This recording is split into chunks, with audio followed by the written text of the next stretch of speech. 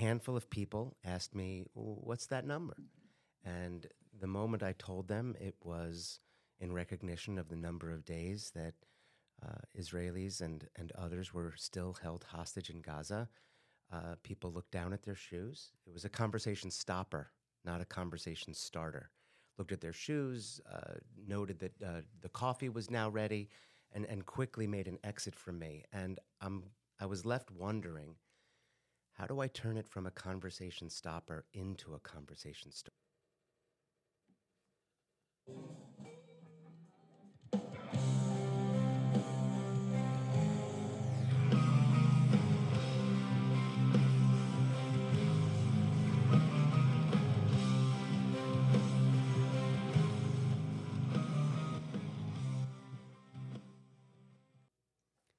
Hello and happy Friday.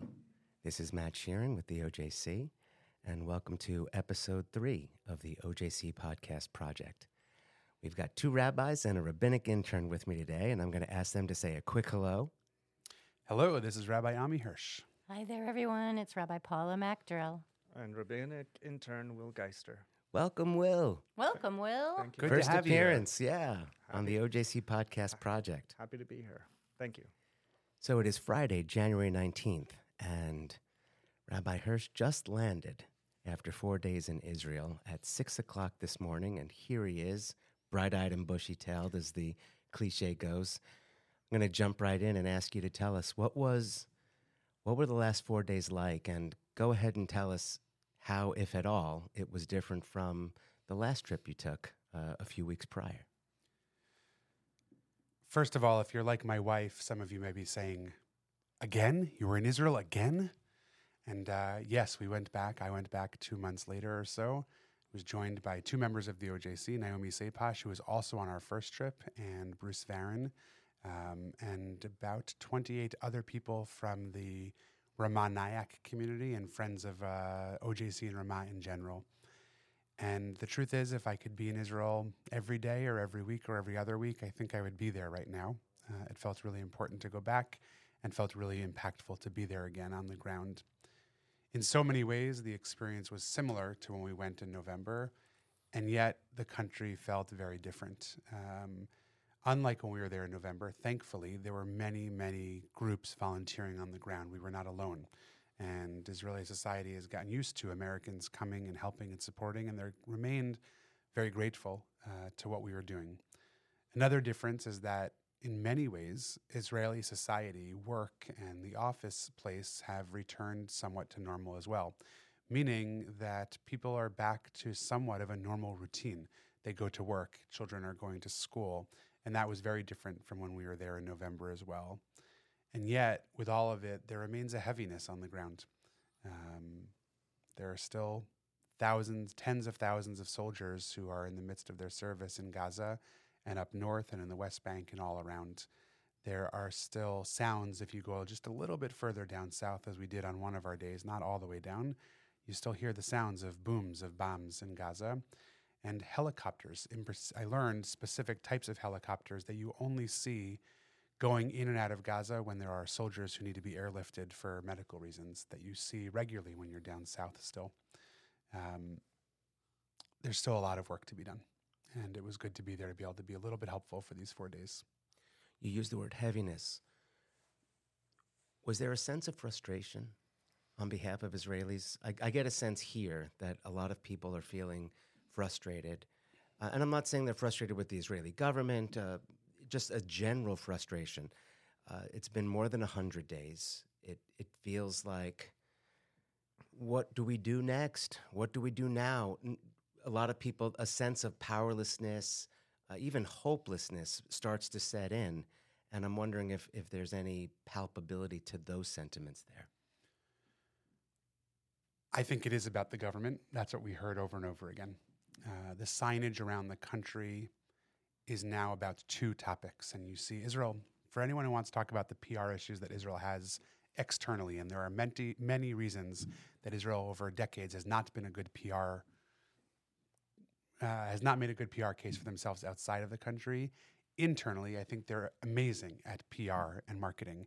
They have signage for anything at every point. And at this point, there are two pieces of information that you see signage everywhere for. The first, of course, has to do with the remaining hostages. And some of those signs are similar to what we saw when we were there in November. Some of them are replicating the sign that the 3 hostages who were unfortunately killed by IDF soldiers a few weeks ago. There are signs like that replicate that sign all over the country. And hostages very much remain on people's minds. But the other signs that we did not see the last time we were there, that are plastered everywhere you go, are calling for elections. The Israeli people, by and large, are beyond frustrated with their government. It's not even about an in particular person, although some of it is directed certainly at our Prime Minister, Bibi Netanyahu.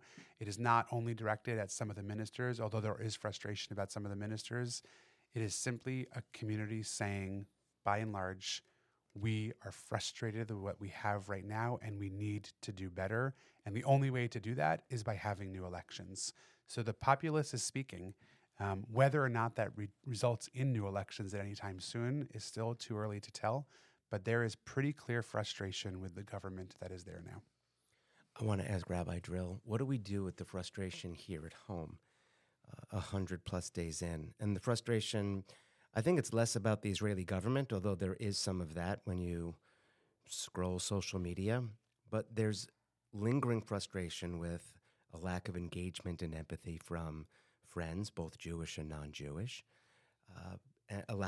There's a frustration that it's disappearing from the news cycle to a degree. And so how do we deal with that? Yeah. How do we maintain our resolve, continue to live our lives, and deal with the frustration? Yeah. Matt, it's on my mind a lot. And the frustration that leads to, as you said earlier, hopelessness, that's the biggest concern for me, because what do people do when they feel hopeless? They turn away. They stop engaging with it. They can't fix it. It's not going to be fixed. It's been more than 100 days. I'm checking out of this. And it's exactly that I don't want our community to do. I want us to stay engaged and passionate. I want us to continue feeling the urgency.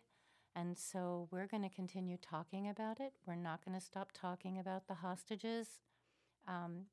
For me personally, I am beyond exasperated with the current government, because under the surface of everything that's going on with the war that we're all focused on, hard things are still happening that are driving Israel further and further away from the goal of who she can really be. And it's all still happening, but you can't focus on everything all at once. So I would say what we do with it is continue talking about it and continue taking small actions, which I will talk about in a little bit. I just wanted to share that right before Rabbi Hersh left, my 6th and 7th graders made cards for Rabbi Hersh to take with. We practiced our Hebrew writing. They learned some really great phrases in Hebrew of support for Israeli soldiers. And you don't just hand children, pieces of paper and markers and say, make cards. We had to engage in the conversation about why and what's still going on. And one of my 6th graders said, why do we always have to talk about war? And some of her peers started jumping on her. I said, whoa, whoa, whoa. It's a fair question. And I turned the question into Jewish pride. The answer was all about Jewish pride. When our people are at risk and when they are being harmed, we're going to keep talking about it. That's how Jewish people continue. And it has occurred to me that my answer to this 6th grader is the answer to our whole community. It's simply what we do as Jews. We don't allow the frustration to overwhelm us. As Ruth Messenger once said, we can't afford the luxury of feeling overwhelmed. It's not for us to feel overwhelmed. We need to take ongoing, consistent actions, even if they're very small. Even if you go to Michael's, I don't know, I hope it's to give a plug to Michael's, and buy Blue Ribbon and don't wait for OJC to get a resupply. Just put the pin on. Wear it every day. Take your piece of masking tape. Today's 105 days. Tomorrow, I'm going to wear my masking tape that will say 106 and go out in the world. And, Matt, you can tell us what the benefit or not of wearing the masking tape is, but it will remind people. So I did wear the masking tape earlier this week. I was at an event I won't name the organization, but a handful of people asked me, what's that number? And the moment I told them, it was in recognition of the number of days that Israelis and others were still held hostage in Gaza. People looked down at their shoes. It was a conversation stopper, not a conversation starter. Looked at their shoes, noted that the coffee was now ready, and quickly made an exit from me. And I was left wondering, how do I turn it from a conversation stopper into a conversation starter? What's the right first set of words? I took the advice of Rachel Goldberg, whose son Hersh is one of those hostages, an injured hostage. She knows for sure that he is missing his arm. And she's been wearing this masking tape, counting the days that he's been in Gaza, together with more than 100 others, including, by the way, 6 American citizens. So there's that.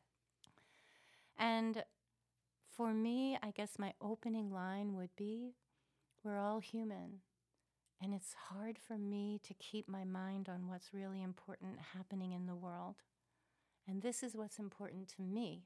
So I want people around me to ask me, why are you wearing the masking tape? So that I can say to them, I'm thinking every day about innocent civilians being held hostage without Red Cross intervention, without news of what's happening in Israel. I don't want to forget for one day. And I would just add to that, agreeing with everything Rabbi Joel just said, if the response is it makes people uncomfortable and they change topics, I think that's equally as important, actually. Let people feel uncomfortable with what they're experiencing when they see it. Let people feel awkward and not know what to say, so that maybe they might not want to engage with you, but they're certainly going to be thinking about that piece of tape at some point later in their day. And I think actually that might be just the point that Rachel was asking for when she asked everybody to join her in wearing tape marking the days the hostages are held. Will, I wanted to give you a chance to enter the conversation. I know you came today to observe and report, but if you had anything that you wanted to share, don't feel uncomfortable. If you'd rather pass, that's fine too. But what do you think about responding to people who say, what's with the tape? What's that number? Well, I think you have a point. All of you have points. I agree with everything that's been said. But also, right, it's when people feel overwhelmed, they don't know what to do, or they don't want to say, they don't want to hurt other people's feelings, I'd like to think, if I judge people favorably. And the question is always like, well, how can I contribute? What's my little part in all of this? And, you might not be able to vote Netanyahu out of office, right? That could, as much as people might want to do that, right? But especially if you're not voting in Israel. But wearing a piece of tape is something that you can do. Wearing a piece of tape is something, and it's personal. It's not like these are people who you have no connection to at all, right? It's one thing if I want to support someone in some country where I don't have a connection to them, but we are all connected to these folks. And so that is something that a person can do. That can also mean that, I am thinking about you. My spirit is with you. And for the people who are there, that can also be something that can give them some light in their lives. And so I think it's a nice, respectful, and it's a nice thing to do. Thank you for that. We all deal with whataboutism, and while I haven't had this experience yet in person, I know many of our listeners have had this experience at least online, where the response to it's been X number of days or don't forget what happened on October 7th is with increasing regularity becoming something along the lines of, well, what about all the dead Palestinian children? What about all those bombs that are being dropped? What about those innocent lives? And whataboutism is a very real dynamic, and the longer this conflict goes on, the louder those questions seem to echo in our collective ears. What do we say? What do we say now? I'm greatly moved by teaching of a wonderful thought leader, Yehuda Kurtzer, and his podcasts. And he talks about Israel in an ongoing experience of sitting Shiva. And when I go pay a Shiva call, I don't say to the family, well, what about your neighbor who also just lost somebody? I'm there for them. in that moment of their loss and their grief. This is my family. I have empathy and compassion for innocent lives being lost. I personally hold Hamas responsible for those deaths, not Israel, though the bombs being dropped are being dropped by Israel. I know it, but I hold Hamas, and I think when people conflate that and forget, I want to remind them why we're at war. But in terms of the loss of innocent lives, I can feel with my heart, but what about them? They're not my mishpacha, my family at this moment in time. And my tribalism is raised. You know, I'm a very universal person, and I care about many issues in the world, but when my people are under attack, that's where my attention is going. I shared earlier this story, this awful story from a few weeks ago of these three people who had been held hostage, two Jewish Israelis and one from the Bedouin community, who, after being held in captivity, were about to be freed. They had escaped, and unfortunately, in crossfire and misunderstanding of things, Israeli soldiers killed them, and three hostages who were about to be returned unfortunately lost their lives at the very last moment. One of the stories that I heard this week was from the mother of one of those who had been in captivity, that during Shiva for her own son, she, who is, I believe worked as a social worker or in some other related field, met with these three soldiers who were responsible or held responsible in some way for the killing of the hostages. And they came to the Shiva, and they sat there awkwardly at first. And the mother, after losing her own son, after having her son be in captivity for many, many, many weeks, went over to the three soldiers, I was told, and said to them, I want to make sure you're okay. I love you, and I don't hold you responsible for what just happened to my son. And you're going to be okay. You need to go on with your life. I think your question, Matt, resonates with me as I think about that story, because as Rabbi Drill said, I think the majority of Israeli society, and certainly in American society and outside of Israel, and for everyone sitting here, I believe, we have compassion. Of course, we have compassion for the loss of life on any side of what's going on.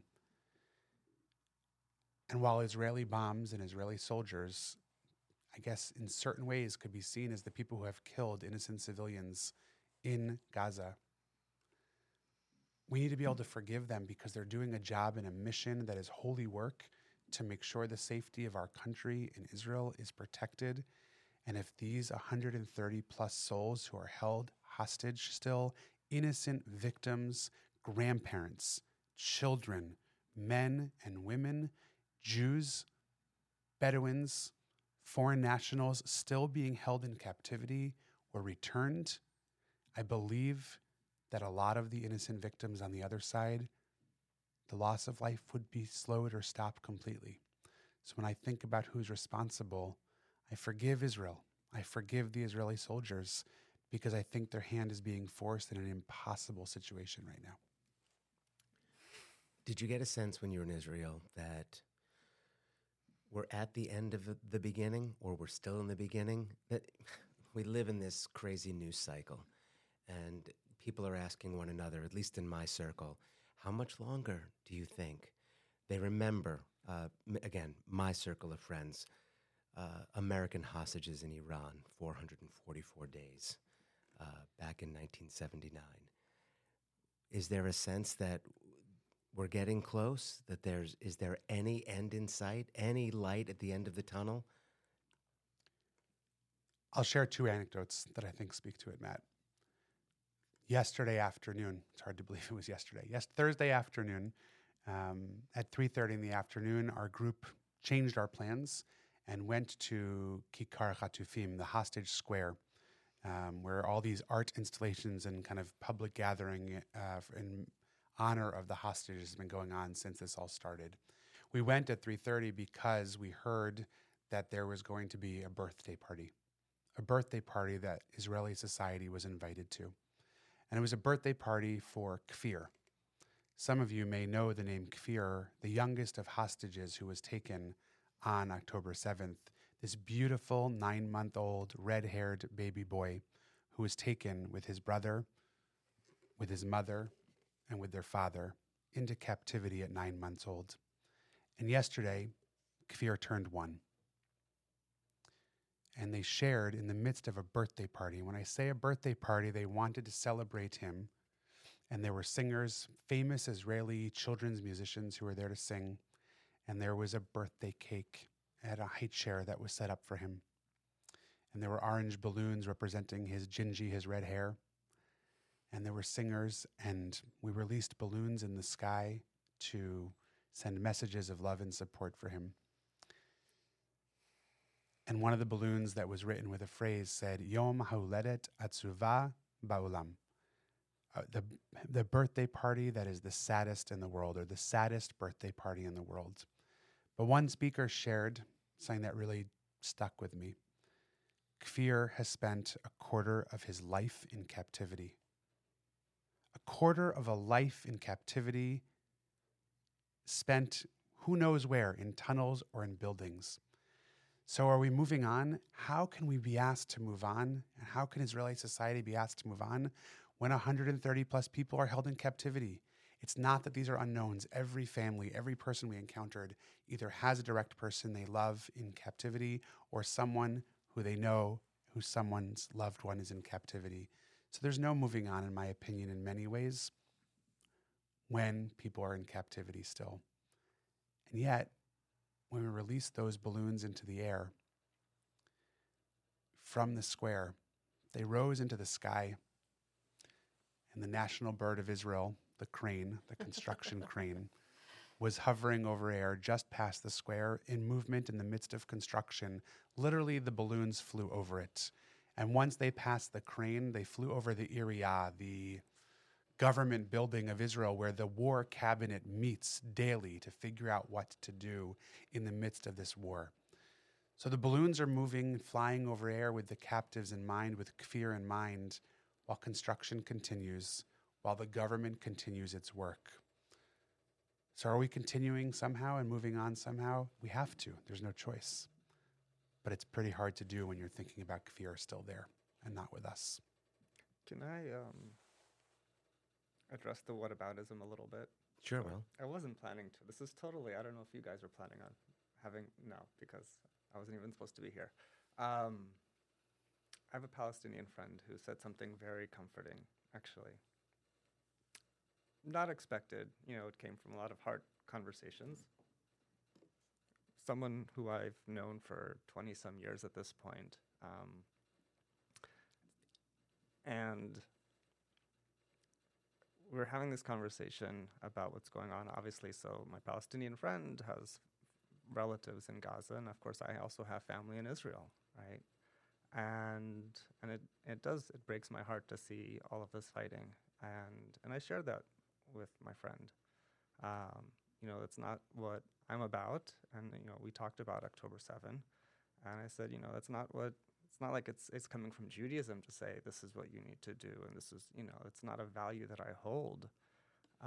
And my friend said to me also, October 7 was not a Muslim value either. It's also supposed to be a religion of peace. And I think people forget that, that it's take away the politics or take away, the entrenched fear that people have about each other. But, I don't want innocent people, anything bad happening to them. It just, I see that and it makes me want to cry. It makes me want to, have all of the emotions. And, it's something that interestingly, has brought our friendship even closer because we both share the sentiment of how neither one of us wants this to happen. He doesn't want to see my family, in Israel, anything bad happen to them. And I also don't want anything bad happening to him or his family. And so I think that joint humanity speaks a lot, just to reiterate that, no, our values don't actually call for these things. And so when he said to me, yeah, he said, the folks who did October 7, they're not real Muslims. He actually said that to me. And to me, that actually felt a little bit comforting. Just be like, okay, we can repudiate these horrible acts, not lose our dignity, and still be people. And these acts don't represent an entire people on either side. I appreciate that. It's definitely a reminder we all need right now. Rabbi Drill, we're coming close to time. I'm going to ask you to maybe close us out with a message of hope. Sure. You know, on October 7th, I think most people in the community remember that Sagi and Carmel and Jonathan were all in Israel. And they were there for my son-in-law, Sagi's brother's wedding. That wedding is rescheduled, and it's happening at the end of January. John and Sarah and the babies and Sagi are all flying back to Israel for Omer and Tal's wedding. And it won't take place in the south. It can't, in the place where they originally had chosen, but it's going to be joyful. And Omer and Tal went to Kibbutz Mifalsim to do their wedding photos with their photographer. They went back to Racheli's house where Omer grew up and took pictures all around in the outdoor room and the front door. And Omer was wearing his army uniform for his wedding pictures. So definitely things are different. And also there's going to be a celebration. And I wish I could go this time. The timing won't work for me. But what I think I would like to offer is when really terrible things are happening in the world, whether it's anti-Semitism here in America, in Europe, whether it's the war, whether it's the ongoing sorrowful holding of the hostages, we put it beside us. We don't put it behind us. We don't even necessarily move through it. We carry it beside us, and we reach for those moments when we can rejoice. And that's where our hope is. I told you before we started recording, on Monday I did a baby naming, and we were on Zoom. I didn't know that there were Israelis coming to the baby naming via Zoom. And just because it's what I always seem to be doing since October 7th, I paused in the baby naming to talk about October 7th and how every new Jewish baby brought into the community is a tikkun, is a repair for the lives lost and for the difficult times for the Jewish people. We don't stop living. We don't stop bringing new babies into the world. And afterward, the mom of little Lexi Madeline wrote me an email to say that her Israeli relatives were overwhelmed, that we paid tribute to them in the midst of our joy. Because that's what Jews do. That's why we smash the glass at a wedding. It's how we live our lives. I like to give Rabbi Joe the last word whenever I can, but I must say something in response. There's been a need for many new rehabilitation centers opened in hospitals in response to soldiers and civilians who have been injured over the last 3 months. And they've actually been branded with a specific name, with a logo even, if you will, for what they are. And the Hebrew words that were chosen to what to call rehabilitation centers, I learned, is chozrim l'chaim, which can be translated to coming back to life or returning to life. So literally, if you go into a hospital that has multiple wards of rehabilitation centers, you'll see chozrim l'chaim aleph, chozrim l'chaim bet, the first ward and the second ward of returning to life. And it struck me that that's really what Rabbi Joel was just talking about, that it's not saying returned to life. It's not saying we will return to life. It's returning to life. It's coming back to life. And I think that's what we're seeing here in America, and we're seeing in Israel as well. While the physical is coming back to life, though, while people's physical wounds for the most part are healing, thank God, while life continues and returns or is returning to some sense of normalcy with births of babies and wedding celebrations and construction and daily life continuing, the other message that resonated this week in Israel is that the soul of Israel is in need of a lot of repair and help as well. The soul of a country, the soul of individuals is trying to return to life, but it's going to take a lot of work and it's going to take a lot of time. But the message is clear for all of us. Chozrim l'chaim. We need to be returning to life. Amen. Amen. Amen. And I would like to say, last word. Good one. On that note, we will bring episode 3 of the OJC podcast project to a close. I would invite those of you listening, if you have an idea for a future OJC podcast in mind, just tap any one of us on the shoulder at a future Kiddush. We'd be happy to consider it and add it to the queue. And with that, I wish you all Shabbat Shalom. Shabbat Shalom. Shabbat Shalom.